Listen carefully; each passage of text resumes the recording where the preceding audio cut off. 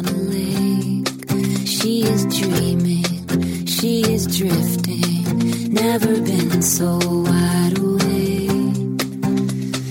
Captured in the moment by the beauty all around her, there's nowhere else that she would rather be. Hello and welcome. This is Corinne Motikaitis, and you're listening to How She Really Does It, the place where inspiration and possibility meet. My guest today is an author I've talked a lot about. He's been on my show a number of times, and I'm so excited to have him back. It's been a long time. Dan Coyle is the New York Times bestselling author of The Talent Code and The Little Book of Talent, as well as others. And today he's here to talk about his latest book, The Culture Code. So I'm so excited that Dan and I are going to be talking about this and cultures and organizations and in workplaces. So we're really looking at the group. Thank you so much for listening, and I'll circle back after my interview with Dan. Dan, hello and welcome back to my show. It's good to be back. It's been a little while. It's very fun to be back with you, Corinne. I'm so excited to be talking to you about The Culture Code, your latest book. And I want to jump right into this idea of belonging, which you spent quite a bit of time talking about in organizations and companies. Why is it so important to have this sense of belonging? Well, you know that feeling you get when you walk into a room and people are kind of connected, and you get it at walk into your favorite school or your favorite family, your favorite restaurant, your favorite business. And that sort of instant connection that you can feel in certain places. And it sort of feels like the word we use to describe that is usually like chemistry. And it just sort of seems like this magical thing you have sometimes. Well, it turns out after spending 5 years looking into what that's made of, a huge part of that has to do with safety, has to do with this feeling of safety and connection that gets created. It doesn't happen magically. It's actually built through signals. And that's just the way our brains are built. Our brains are built to worry about safety and to think about our safety and to check in with our safety, especially as in a social group. And my favorite story about this whole idea is this crazy contest this guy had building towers. And he had teams of CEOs, he had teams of lawyers, teams of MBAs, and he had teams of kindergartners. And if you had to kind of bet your life savings which team would be better at tower building, you probably wouldn't bet the kindergartners. And when you look at them work, they all the adult groups look like they're cooperating really well. But the kindergartners end up winning every time because they're safe. They belong. They connect instantly. They start building stuff. They're shoulder to shoulder, high energy, doing a lot of iterations. And the adults are like trying to figure out where they stand with each other. Like they're a little more pulled back. They're just like, who's in charge here? Is it okay to say that? And all those things that kill safety limit how well a group can perform. So performance doesn't have to do with how smart you are. It has to do with how safe you are. And safety is all about sending these belonging cues, sending cues that you're connected, sending signals that you share a future. And the groups that I visited, and it was Navy SEALs and Pixar and the San Antonio Spurs and IDEO and Zappos and all these other amazing groups, along with some not so amazing groups. I visited some terrible groups too. The good ones all are really good at flooding the zone with these feelings and these signals of connection. I think that belonging is such an important thing. I mean, it's one of the things that's really important to me, and why swimming was such a huge part of my life was I would go to swim practice as a little kid, really shy, not very confident. And every day my coach would just say, "Hello, Corinne." And he was happy to see me. Yeah. And with the team that I run now, I mean, that's one of the things I really emphasize is that I want kids to have a place to belong. Like if we can focus on that, the other stuff will come, but we have to have a place where kids know that they belong. And, right. and then it spirals from the kids to then the parents, and the parents like to be a part of the community because they're like, oh, I have some place I can belong. I can be me and not be judged. And we can just all be our authentic self, which is quite vulnerable. That's right. It sounds sort of when you talk about it, sometimes that stuff can sound sort of woo-woo. It can sound soft, like, oh, we just need a place we can breathe. Well, that actually lines up really closely with the hard science, right? Mm-hmm. There's a ton. It's not about sort of woo-woo kumbaya. It is about sending a really clear signal like your coach did. It's good to see you. Like I see you as an individual. In fact, this whole Culture Code book actually started with a moment exactly like that. I could tell you the story if you're interested. It's like, so I'm at this place. It's a tennis club outside of Moscow. It's called Spartak, and they've produced tons of champions. It's an unbelievable place. And of course, there are a lot of good young players there. And I was there during a day, long day of practice. The door sort of squeaks open, and there's a kid who's coming for the first time, and she's like 9. And the coach, who is probably the most important person in Russian tennis, her name is Larissa. She spots the girl instantly, sees the door open, and the girl walks in kind of tentative. She has a racket in a plastic bag, grocery bag. And the coach, Larissa, comes over holding a tennis ball. And she says, "Hello, I'm glad to see you," to the girl. And then she says, "I want you to do something for me." She says, "I want you to catch this." And the girl sets down her racket, and the coach tosses the ball, and the girl catches it. And the coach just says, "Good job." Like it was 10-second interaction. It was super small. But in that space, you could watch that girl go from outsider to safety, from like, what the hell am I doing here? Do I even care about tennis? To like really connecting to this coach. And it wasn't woo-woo at all. It was about clarity. The coach was understood exactly what that person what anybody would feel like coming to a new place. And she sent a really clear signal of connection by tossing that ball to her. And so when I went to visit the SEALs, and when I went to visit Pixar, and I went to visit those places, they all do that. Like if, on your first day of Pixar, they actually, you sit in the 5th row of the auditorium, and this is for everybody. For if you're hired as a barista, if you're hired as a tech person, if you're hired as a director, you sit in the 5th row of the auditorium, because that's where the directors like to sit to watch a movie. And the head of Pixar comes in, and he says this. He says, "Whatever you did before, you're a movie maker now. We need you to help make our films better." Like that's it. That's all he says. But that's the tennis ball toss. Like, that's the thing. It's not like, "Welcome to Pixar, we kick ass. Like, we're great." It wasn't about Pixar at all. It was like, it was actually an expression of vulnerability. Like, we need you. Like, we need you to help make our films better. So all this stuff, it's not about just kind of like being warm and fuzzy and gentle. It's actually about being really clear. And that's what you find in great cultures and among great leaders, this extraordinary clarity about the connections they form. Well, and one of the things that I think was really important that you highlighted was the misconception about highly successful cultures. Can you share about that? Well, there's a lot of sort of misconceptions. The biggest one for me is that they're places where everyone is just sort of confident all the time and kind of bulletproof. Like where the leaders, like you think of Navy SEALs and Pixar, and you just sort of think like, man, they've got it figured out, or the San Antonio Spurs, like they know what to do all the time, especially their leaders. And what I found was exactly the opposite. They were constantly expressing how little they knew, the mistakes they made, the weaknesses they wanted to share with everybody. One of the Navy SEAL commanders I met, the guy who trained the troops that got bin Laden, says the most important 4 words any leader can say are, "I screwed that up." And what they all realize is the power of what's called a vulnerability loop. When one person is vulnerable, especially a leader, they send a signal that permits other people to be vulnerable. And that vulnerability isn't just about getting warm and close with each other. It's about like information. It's about making sure that we're exchanging accurate information with each other. If we don't do that, how can we be a good group? So the leaders were not bulletproof. They were not super confident. In fact, they were constantly doing the opposite. They were constantly sending signals like, "Hey, man, we really messed that up, didn't we? I think I'm really worried about what's going to happen." They would say stuff like that all the time. And it wasn't because they were trying to fake it. It was because they understood that in order to be strong, they needed to be weak together. Like that's what real strength is. And there's a phrase that like sums it up. It's a backbone of humility. And humility is not meekness. It is a backbone. It is a strength. And that's what these places have got because, the world moves fast. There's no one person can have all the answers. Maybe that worked 50 years ago when you were building Model Ts and doing really simple things. But most things in the sports space and all the spaces, they're complicated problems. So the leaders get that, and they're constantly sending these vulnerability loops out there so that people can get better at solving problems together. It's interesting because one would think, especially in the SEALs, right? The whole macho, tough guy, tough people, that the last thing that they would do would say, "I screwed up." Oh, it's actually the first thing they do. They have a thing they actually turned into a habit.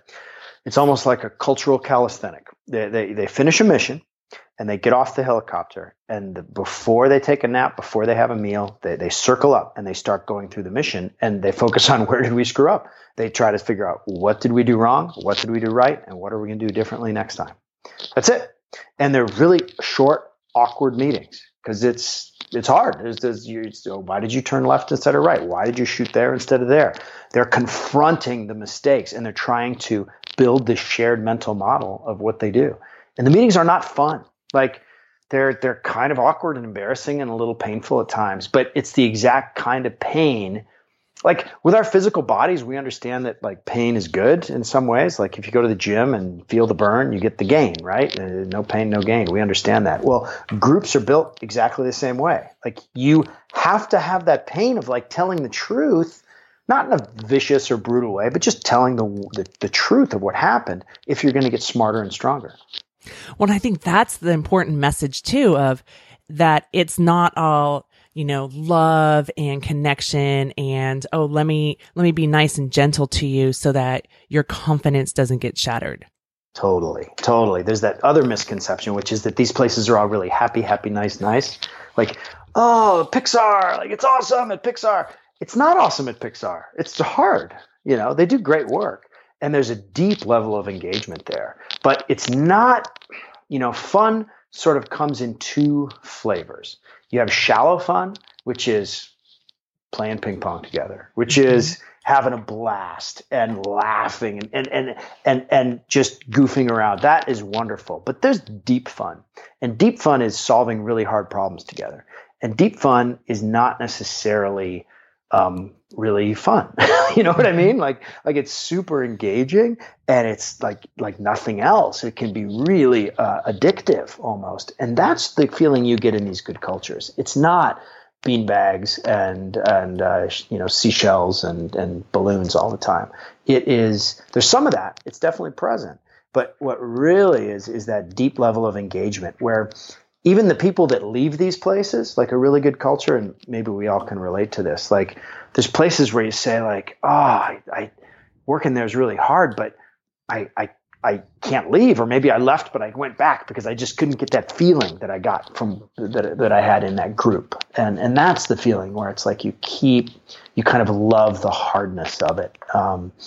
And by the same token, like there's sort of the assumption that a lot of these cultures, a lot of these great groups have got it figured out, that they kind of have cracked the code, if you will.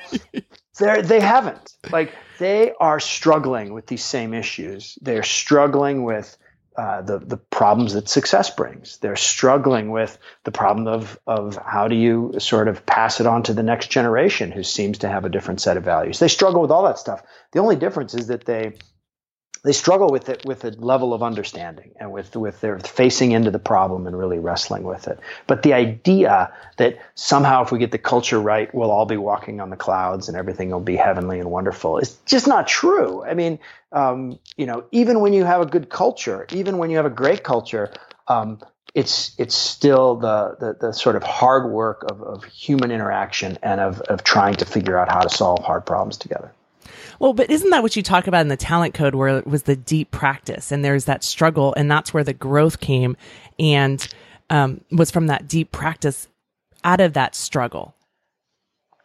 Exactly. And that's just the way we humans are built, both an individual way, which I, sort of told that story. That's how our brains are built. But the sort of theme of all this stuff is just sort of a deep human truth, which is that stress brings growth. We are resilient people. And when we stress our muscles, they get stronger. When we stress our brains, they get smarter. Stress them in the right way, not just sort of meaningless, pain or crazy anxiety, but stress of getting to the edge of your ability, making mistakes, and then learning from those mistakes. Groups are built the same way, by building a group. And the best sort of visual metaphor I've found is like, have you ever seen there are these flocks of birds called starlings, and they form these beautiful kind of clouds of birds. They're able to make decisions at an instant. It's the most amazing thing because it's sort of like a bunch of fish moving through a coral reef. Like they're all totally connected, solving problems together. That happens when people are, when you're sort of having a group that is tuned into a handful of little signals about where are we? Where are you? Where are we going together? And it's that level of attention to each interaction that is almost athletic. It's almost like in great cultures, what you have people who approach leadership like a communication athlete. And that's what good culture sort of is at the very basis. It's like communication athletes who are consistently delivering these really simple signals, like we're safe, we share the truth, and we're headed this direction. Well, and isn't like doing this hard stuff, because I think about the kids that I coach and the parents. A lot of times the parents will say, I just want my kid to be happy. I just want my kid to be happy. And they'll want to take away the obstacle. And I know you've coached Little League, right? And they want to take away the obstacles. They don't want the problems to happen because, again, they're worried about shattering their kids' confidence. Right. And what I keep trying to talk about is that, look, these kids get to be courageous in a relatively safe environment. So if they get DQ'd or if they get striked out, like, so what? In the realm of things, right? It's not a bad way to fail. But then when they realize that, hey, if I commit to something and I'm willing to go through the struggle and I'm willing to go through the hardship and I'm willing to go through if it's a plateau on a time, but then I come out the other end and I blow my own mind. That is, I mean, it's priceless, right? To be able to go, wow, I did this. And I think that's what you're talking about in these cultures of they go through difficult times. But when they come out, it's like, holy moly, we created this film, it made $500 million, or we, just won another NBA championship, or, we got Osama bin Laden. We can blow our own mind of we have obstacles or we have perceived obstacles of what is in the way. And then how do we solve that challenge so that we get the result that we want? That's exactly right. And there's a cool moment that I began to sort of see almost as a sort of a litmus test of how a group functions. And it basically comes down to like, how does a group respond when there's a problem? And let's say you're, a swimmer doesn't do very well in a meet. How does the coach respond to that? And how does the team respond to that? There's a moment where like the culture can really have a big impact beyond words or anything. But if people kind of turn away from the problem and energy goes down, or people turn into the problem and the energy level kind of goes up. There's a great clip. I was talking to this guy who coached the Chinese national diving team, which is like the most insanely successful diving team on the planet. Like they'll have an international tournament. I think at one of them they won 18 of 24 possible medals. Mm-hmm. So it's like they're the only country they could just have all three spots on the podium all day long. And they've got this cool sort of training culture where you've got everybody training under one roof. You've got the experts training alongside kind of the non-best ones. And they have this extraordinary support that happens. One of the divers in the clip that he saw, and I think I wrote a blog post about this a couple of years ago, there's a clip of somebody trying a dive that's never been done before. It's like a triple flip off a handstand. So he's starting at a handstand on a high board. He does this triple flip and he completely botches it. He lands on his back and it's just the most horrible back flop you've ever seen. And he gets a standing ovation, like, because he tried this thing. So that's how they dealt with failure in a great culture. And that's how that as a litmus test of how actually do we respond when there's a big problem. And in a great team and in a great culture, you have people lean in to that moment and really get the most out of it and really salute the heroism of people who are going beyond what they can do, because it is heroic. And how do they develop that? Right? Because we all understand, I mean, it's pretty much, especially in our culture of, oh yeah, fail fast, fail often, get up. Right. But the intellectual knowing and the actual implementing, I see a big gap. Yeah. It depends a lot. There's something kind of I'd call it the shadow of leadership. This is where one coach can have a huge impact. We really are hierarchical creatures. And when there is that one coach, and I guess we can sort of picture him in that last anecdote, the old Chinese coach on the side, maybe he's the first one to clap, right? Maybe he's the person or she's the person who sets that tone that people pick up on. And so that's what if I had to sort of guess the highest leverage way to turn that into actual behavior as opposed to just understanding it intellectually, it's the emotional response of the powerful people in the room when there's a problem. If somebody brings a bad report and the boss kind of closes her eyes for a minute and winces, that is a massive signal, right? Mm-hmm. And what we see in good cultures is the boss opens their eyes and says thank you. Like, it's not enough to like not shoot the messenger. That was one of the takeaways in the book. Like, it was a professor from Harvard who put it this way. She's like, it's not enough not to shoot them. Like, that's a low bar. You know what I mean? Like, don't just not shoot them. You actually have to actively embrace those bad moments and that bad news, because that sends this massive signal that we're learning from this. Like, I'm not going to BS you guys. That is bad news, but we're going to get better and we're all going to learn from it. And that's what you see with good leaders in that culture. They're the ones who can ring that bell. Well, and you have many examples in your book, whether it's Popovich or the Pixar leaders or SEALs, right? And IDEO. What about when you're in a situation where you're the employee, but you have the leader that winces? How do you then celebrate okay, what can we learn from this, even though you're not getting that leadership? Because, I mean, let's face it, a lot of people who work in companies, corporations, organizations are in that situation because they don't have vulnerable leaders. Right. You should quit immediately. That's the only thing you can do. You have just to quit. I'm out of here. No, that's a great question, because most of us, it's one thing to sort of say, oh, the leader has this unbelievable power, but it also flows upstream. I mean, it's not just the leader who's in charge. There are many, many examples of places where people lower on the pecking order can have that sort of power, and a lot of it has to do with kind of the daily habits that they're able to create. That was one of the things that I saw over and over in these places, that people who weren't leaders, they were able to perform kind of leadership level cultural stuff. Like one guy at Google, he wasn't that high up, but he just really loved to drink coffee, and he would have these 10 or so engineers in a diverse bunch of group have coffee every day. And that thing, that little gathering where they would come together and share their problems, and he kind of built a platform for continual innovation, and it was incredibly powerful.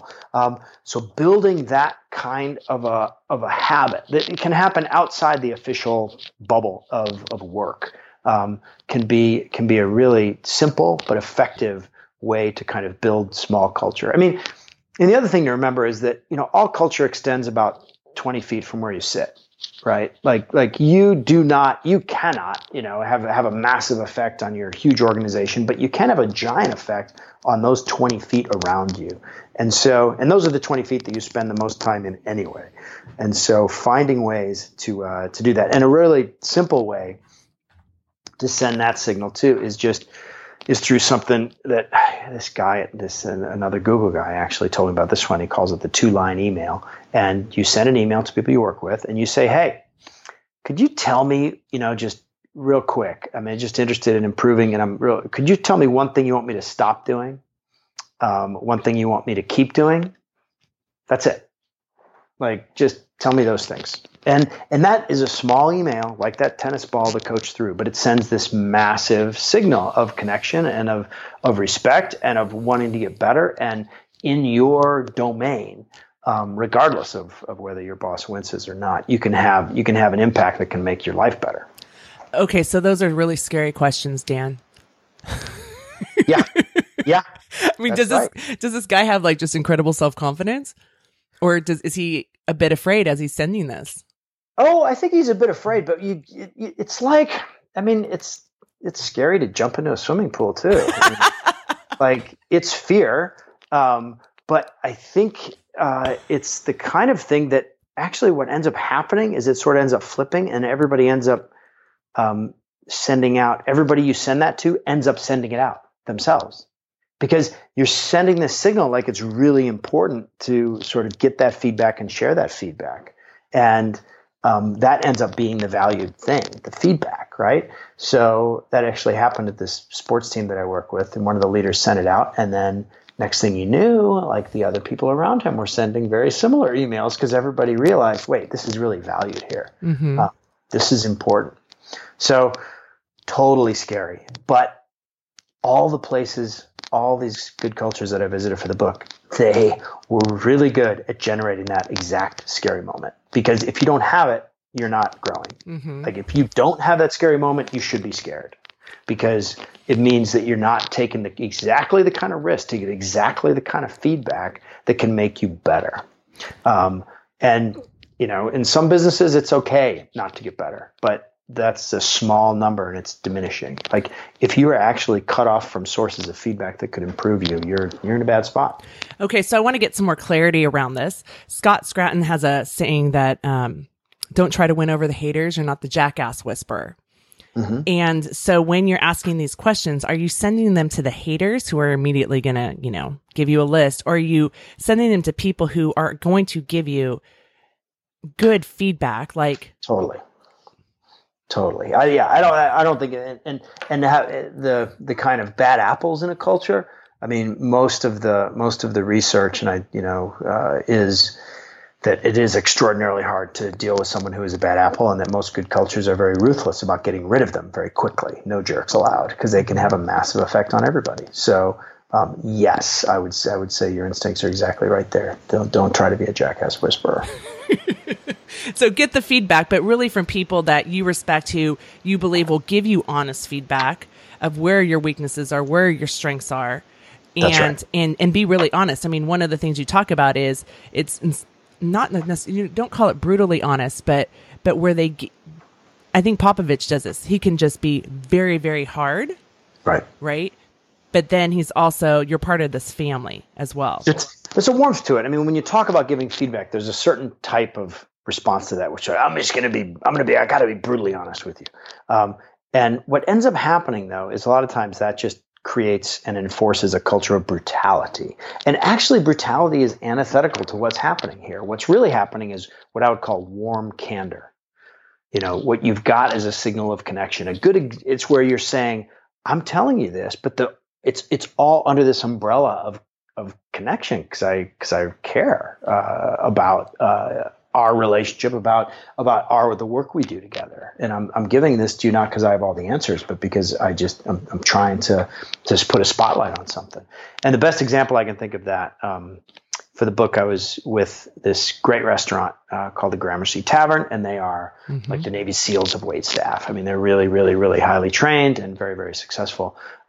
And I was there on the first day of a server. Her name was Whitney, and she had trained for 6 months for her first day at the front of the house. So 6 months, she's at the back. She's an under server, and she's moving up to be a front of the line server.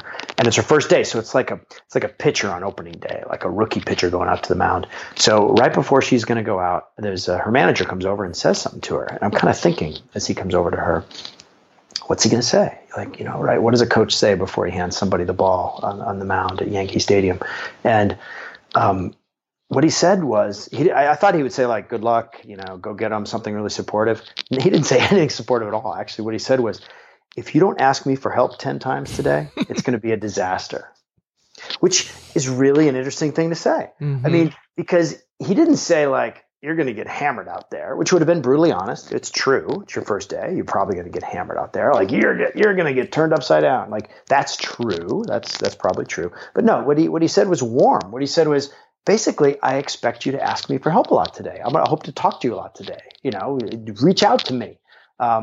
Because it really is a message of connection and support, and a brilliant message of connection and support. So that's what you find in these places where it's honest. She did screw up at least 10 times that day, but every time she did, she knew that the manager had her back and that it was a learning moment, not a judgmental moment. And as a result, that's how you get good performance. It's not like let's all be warm and fuzzy and hold hands and sing Kumbaya. It is moments of total clarity that matter, where he delivered this great signal at the exact time she needed to hear it, which was, we're all connected.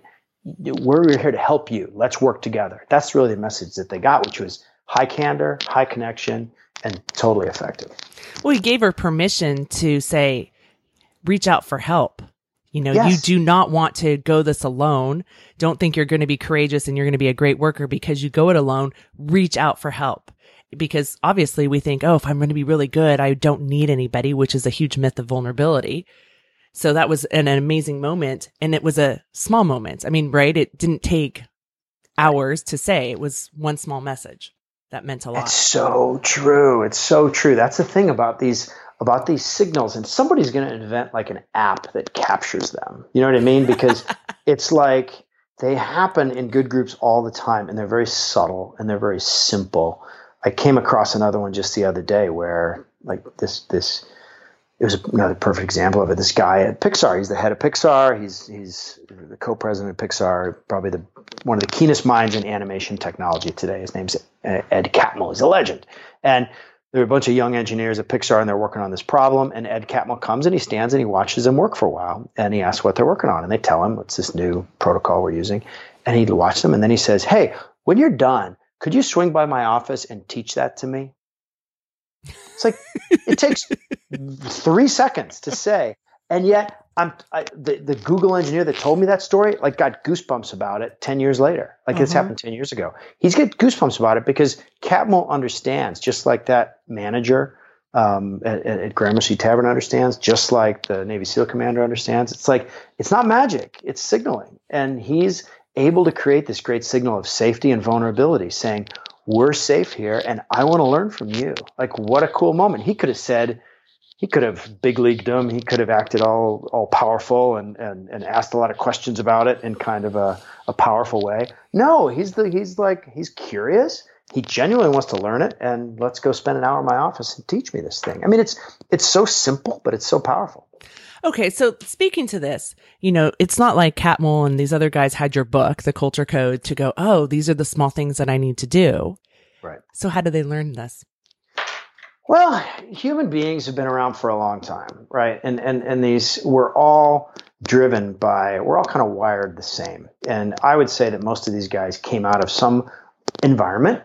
For Greg Popovich, it was the military, actually, that taught him how important this stuff was. For each of them came out of some microenvironment. Maybe it was family, maybe it was school, maybe it was sports, where they learned at a very, very deep level that how to lead and how to communicate. And that if you want to get a culture that's greater than the sum of its parts, that can really perform together, it doesn't happen by magic. You have to be a communication athlete, constantly hitting these signals. And once you get kind of exposed to it, it's sort of like having goggles put on. You start to see it everywhere. Like, you walk into the bakery that you love and you start to notice how they greet you, right? It's everywhere because that's how we're built. So these guys are lucky mostly that I would say there are two things. These men and women who are really good at it. They're lucky because they were put in a situation where they were surrounded by it, and they're attentive. And I think they're very attentive and intentional about their leadership. They reflect on leadership a lot. They reflect on the way they communicate a lot. And I think that's sort of rare. I think in this day and age, it's really easy just to sort of go through life and not carve out that extra time to really think deeply. But I saw that over and over again. They would spend like days thinking about like a 10-second interaction. And I don't know that Ed Catmull thought about that beforehand and said, I'm going to go ask these guys to teach it to me. Or if he does that to every group, maybe he does. There certainly is they understand theater. They understand how these things work, but they were in the right spot and they paid attention. And it's like any other skill. Like, it's once you start doing it and you see how well it works and you see the difference between being this way and being the other way, the authoritative way, it's a no-brainer. It can be kind of addictive. So I want to give the listeners hope, right? Because, you're talking about these big people with these, big lives. And a lot of people aren't going to have those kind of lives. And I think about, I've had kind of a behind the stage pass with my husband and him developing Olympians and stuff and watching how he's evolved. Not a good communication person, especially even when he was younger. He's kind of a jerk. And it wasn't that he didn't care. He just didn't really know how to communicate. But I think back in 2012 after the Olympics, and he came back and he coaches at UC Davis, the women.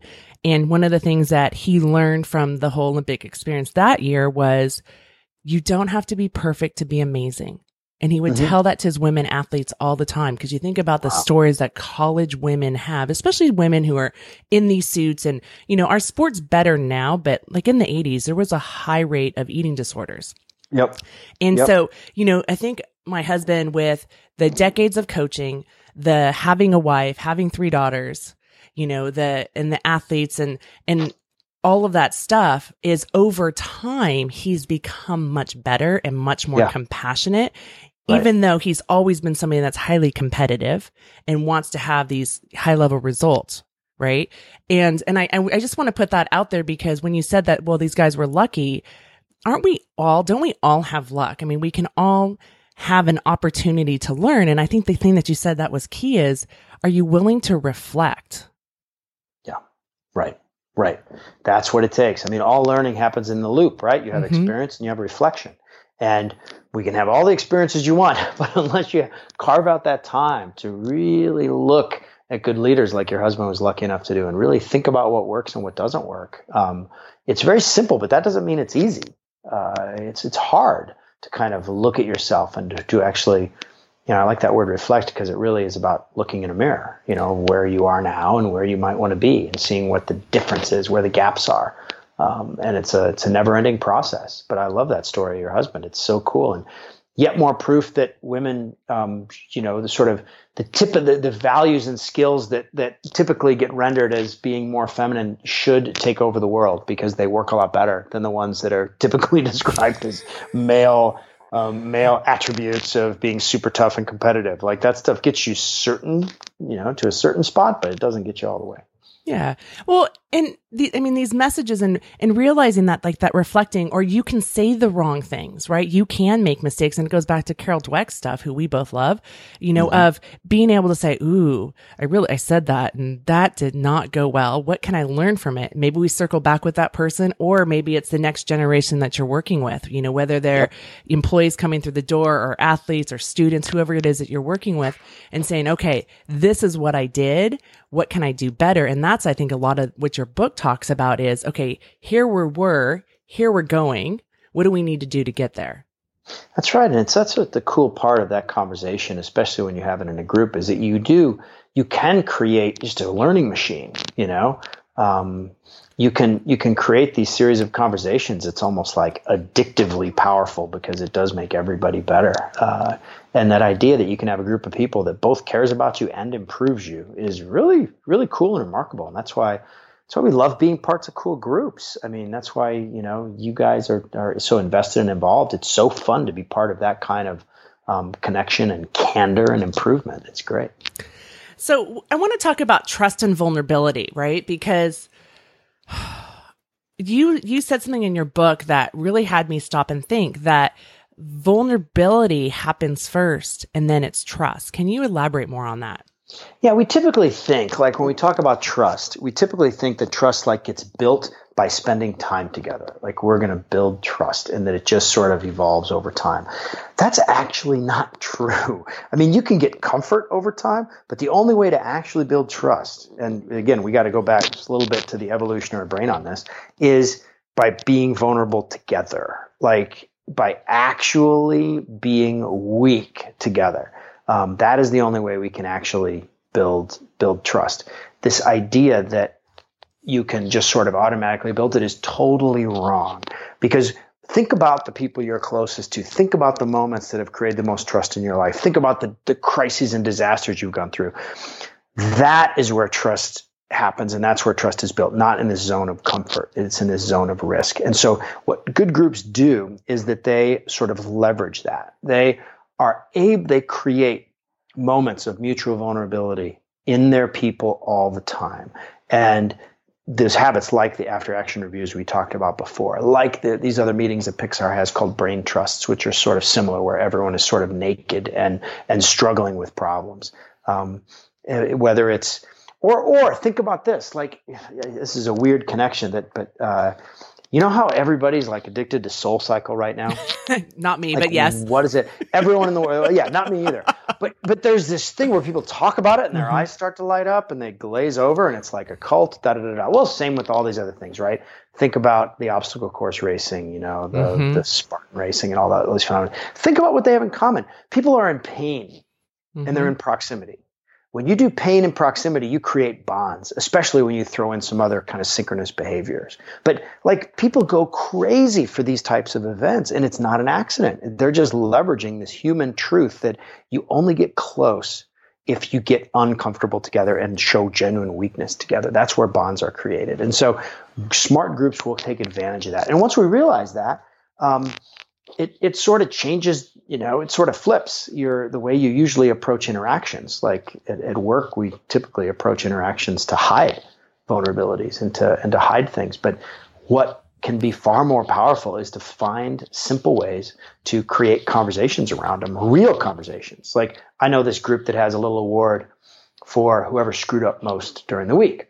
And they have a trophy that goes on with it. And they sort of tell these competitive stories of like who had the biggest screw up during the week, the sales call where they had the name wrong or whatever it was, right? And they share these and it's hilarious and it's real and it makes it really safe to have those conversations. And it doesn't diminish their desire for excellence anymore, but it makes it, it creates this closeness because that's the way trust is built when those moments of mutual vulnerability, and the key word is mutual, like it can't just be one person, it's got to be both people, like actually being vulnerable. And that is where actual trust is built. Well, and that's part of like Dr. Kristen Neff from University of Texas. She talks about self-compassion and common humanity as an attribute of that, where it's like, oh, you're not the only one. Oh, you had a really bad sales call. Let me show you're not the only person that's gone through that. Me. Yeah. Right. And then you just start to realize like, oh, it doesn't mean I'm a failure and it's over for me. It was a crappy week. Right. What can I do this week? And that's the resilience that you're talking about. Right. And I can learn from that person. Some people have a failure wall where they will, put up examples of all the things they failed at in and out of work, and making that a possible conversation where it's not hidden. You're not secretly managing your status all the time. You can have real conversations about real problems, and you can get really better at them. Ooh, I like that idea of a failure wall, because I think about in terms of stories, right? The stories you tell yourself. If you can look at your failure wall and not get so attached to it that, oh, this defines me. It's like, instead you're just owning it. This is what's happened and this is where I'm going. Exactly. It ends up being this, again, it goes back to like weak groups hide their weakness. Strong groups share them. So only by being kind of weak together can you really become strong. So how does mental contrasting play into all of this? Yeah, it's kind of interesting. Like the story is a really powerful drug. Story is probably the most important, most powerful drug ever invented for its effect on the mind. And when you think about your story, it was this technique that was invented by this woman, Gabrielle Oettingen, and she found this incredible response. And it was when she would have people reflect on something they really, really wanted. Like, I really want to run a marathon. I really want to lose 20 pounds. I really want to reconnect with my high school best friend, and to really reflect on the goal. Like, I'm going to get there. What it would feel like to get there. What it would feel like to cross the finish line at that marathon. And then she had them reflect on the biggest obstacle in the way of that goal. Like for the marathon, it might be, that feeling of hitting snooze every morning rather than running my workout. Like, what's the obstacle? What's the feeling that's stopping you from getting the temptation, the biggest temptation that's between you and it? Or to lose 20 pounds, you'd reflect, your barrier would be the smell of chocolate chip cookies or something like that. So she'd have them just reflect, like almost in a meditative way, reflect on the goal, reflect on the barrier, reflect on the goal, reflect on the barrier. And what she found is that mere act of doing that changed behavior. It changed people's behavior. People actually trained harder for the marathon and lost more weight and became better at what they wanted to get better at, which is kind of a weird thought, this weird idea that you are, by changing what's in your windshield, by reflecting on those on the moments of goal and barrier, that you can actually change behavior. Because what I found in the groups is that mental contrasting is something that groups also leverage. They take advantage of that by filling the windshield with these images of what the group wants to achieve, and also filling the windshield with kind of the barriers between that. So by constantly creating situations where you're reflecting on those big questions, what do I want? What's in the way? You can actually change behaviors, which is kind of crazy, but I guess it's just how we're wired. We're wired to pay deep attention to a barrier and to a goal. And so rather than letting your brain run around all distracted all the time, actually focus your energies on thinking about, okay, what do I want and what's in the way? Well, it comes back to this idea that the obstacle is the way, right? Because sometimes I think when people set goals, they think it's going to be this nice, shiny road. Again, I come across this all the time with parents or even with clients of, oh, this is what I want. Oh, here's an obstacle. I guess I can't have it. Well, no. How can we figure out how to get around the obstacle or get over the obstacle or get through the obstacle? And when people can understand that the obstacles are the path, are part of the path, right? It's like there's these falling down moments. But it sounds like to me, as you're talking about this, that it's really, you have to be able to do that from a growth mindset versus a fixed mindset. Totally. You have to be able to see that you can, I mean, fixed mindset, you may as well sort of forget about a lot of this, right? Mm-hmm. Like if it's fixed mindset, you're probably not listening to this podcast because you've decided that you're all set. You don't need it. You know, like why would you listen to this podcast if you were fixed mindset? I think those people have a different podcast, which is probably just like, I'm good. That's probably what it's called. Like I'm good. So like, yes, fixed mindset is absolutely a prerequisite for this kind of thing because you have to have the feeling that you can change and that these barriers, you know, are really stepping stones toward that stuff. You have to go through them and over them and on top of them to get to where you want. I just want to clarify, you mean growth mindset, correct? Yes, growth mindset. Did I say fixed again? You said fixed again. That's okay. Sorry. And I guess I learned from that. Okay, so now that you're done with this book, I have a question for you, Dan. Now that the book is done, is there something that you would have changed? You know, there always is. That is a question that you just, whenever you open a book as a writer, there's always, you kind of wince at certain things. I had extra time with this one. We had this just the way the schedule worked out. So I actually did all those flinchy changes like right before it came out. But there, you know, there's always stuff. That's one of those things where everybody thinks from a distance, oh, the book is all shiny and it looks all finished and every word is nicely typeset and everything. It looks like it's sort of meant to be. But right behind that are all these agonizing little choices that sometimes I find myself, ooh, I wonder if that was right. So yeah, like a billion things I would make little changes to. Nothing big. I think I got the big stuff right. Thanks to having a lot of time and a lot of good editors and a lot of good readers and help from my wife and my brother and my editor and everybody else. But I don't think I would change anything big. And how do you let go of the wincing and just go, hey, yay me, I wrote this book. I was all in. I was committed. I did the best that I could. Yeah, it feels, I think mostly, this is number 7 for me. So I've kind of gotten used to this process of having it out there. And even with the little niggling changes, just feeling like, just having conversations like these where people seem to be able to, connect to it and apply the ideas to their world. And it creates conversations. In the last week or so, I've had conversations with pro sports teams and with places like Google and places that are Facebook that are like everybody's wrestles with culture and groups. Mm-hmm. And there's an area of urgency around those conversations. And the fact that they've been able to take some of these ideas and use them as a lens to talk about their own problems in a new way has been really fun.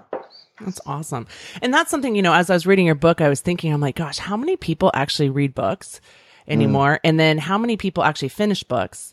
Because I buy a lot of books, and I read a fair amount, but I don't finish a lot of books. And then the knowing versus the implementing. Yeah. Right. And that's the real beauty is that, okay, taking all this great information you have in there and then actually practicing it in your life. Right. That's where the magic is, isn't it? That's the fun part. And both in sort of starting to do stuff. And that's one of the reasons that, at the end of each chapter, I did these ideas for action where I could put in all these little things that I bumped into, some of which we've talked about today, like just little things that you can apply and use and also kind of to create conversation across different domains. When you can have a conversation with a military person and then a software person and then a sports team and then a school. And the fact that everybody can kind of be glomming onto the same ideas and using them in different ways, it's that part of it's really fun. Like the sort of conversations after the book. That's the funnest part. Well, and that's what I like about your books like this and the Talent Code is that you look at what we would perceive as very different arenas, but you tie them together because the human experience is all the connection. right? So whether it's the SEALs or Pixar, there's still the same fundamentals within it, and it applies to all of us. So thank you so much. My pleasure. You're living this stuff. It's nice to reconnect. I hope it doesn't take me 5 more years to write another book, but it's fun to hear all the stuff you guys are up to. Congrats on all your success. All right, Dan, thank you so much. All the best. Culture is something that I spend a lot of time thinking about. I think about the cultures that we have. I think about in the team that I lead. I think about with the clients that I work with and the companies and organizations that I work with. What is the culture? Because when we can have a culture where people can thrive and our best selves can show up, we can do really great work, or we can swim fast, or whatever the success is, right? I always talk about that nebulous thing of what does success mean? What does enough really mean for you?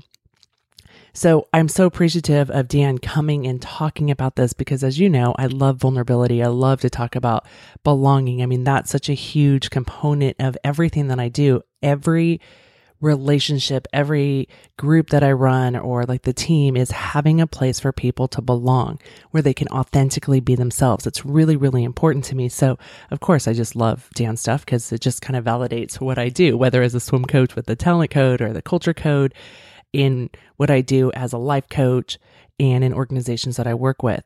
I want to get back to a few things that he said. I want to be able to highlight because I think it's really important. And when he talked about the people who would go and ask questions, what's one thing that you'd like me to stop doing? What's one thing that I'm doing really well?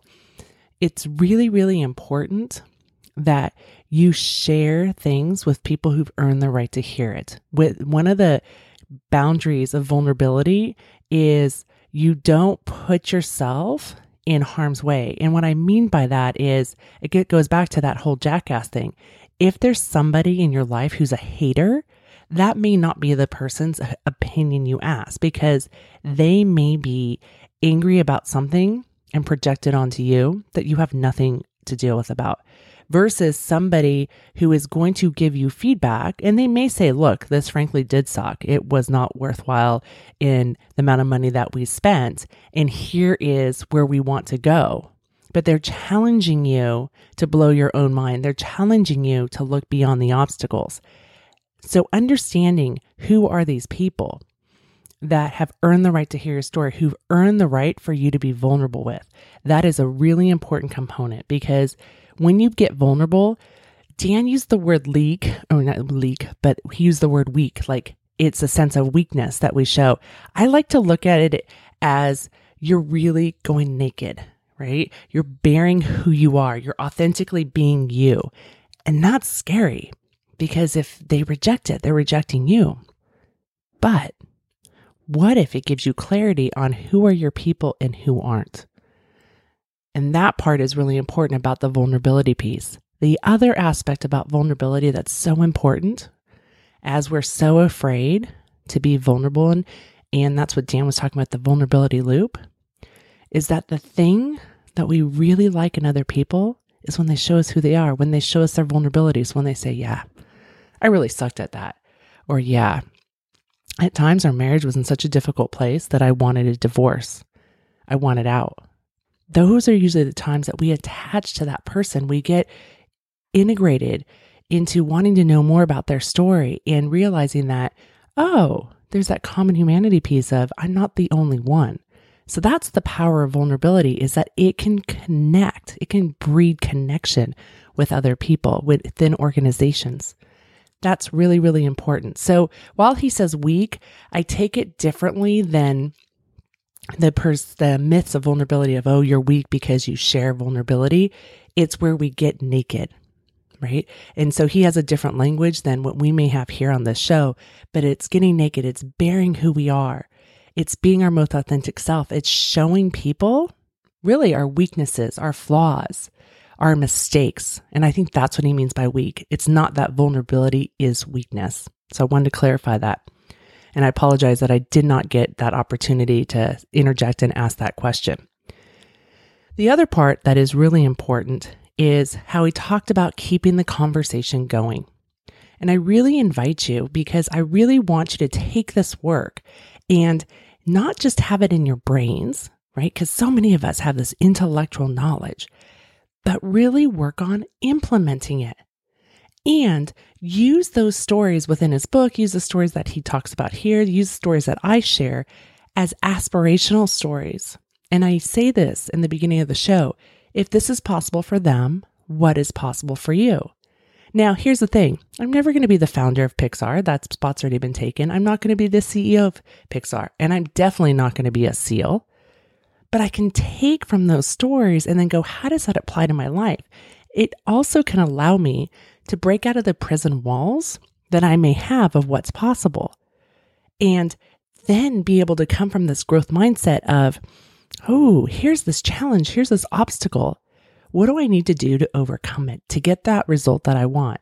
What do we need to do to overcome it? And I think that's an important part of the show is that, remember, vulnerability does not mean you go it alone, right? That is a big lie.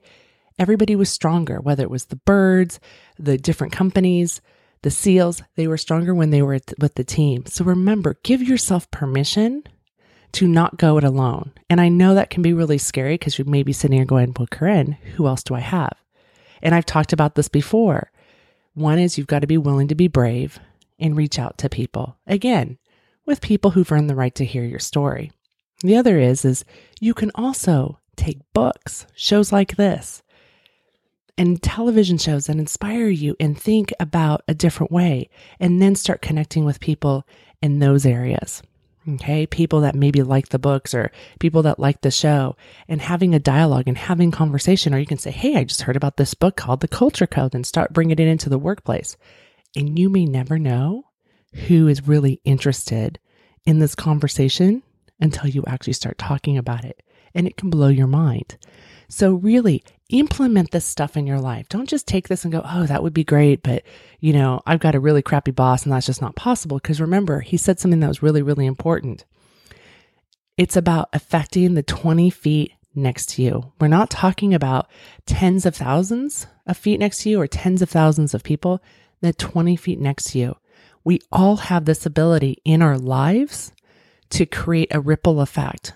And so if you are not in a position where you can make a heads down, a top down change within your company or organization, what can you do that will create a ripple effect within the next 20 feet of you? I invite you to consider that.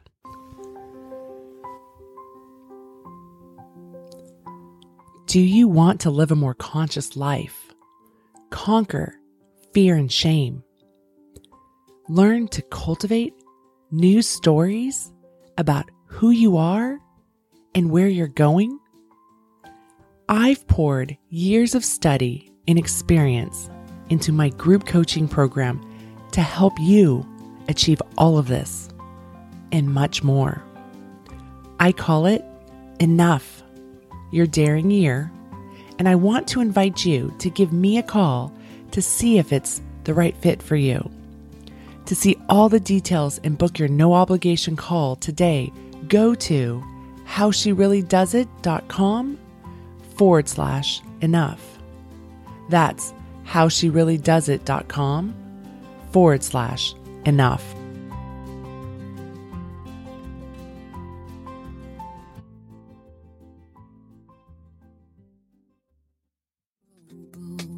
On a lake, she is dreaming, she is drifting, never been so wide awake.